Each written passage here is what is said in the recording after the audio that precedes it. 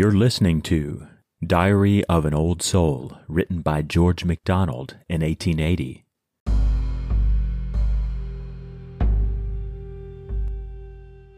Will this not then show grandest fact of all?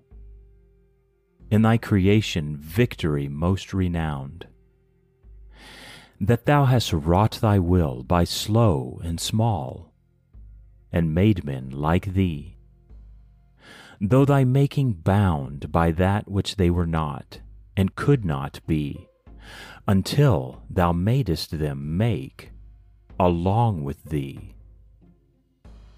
Master, the tardiness is but in me.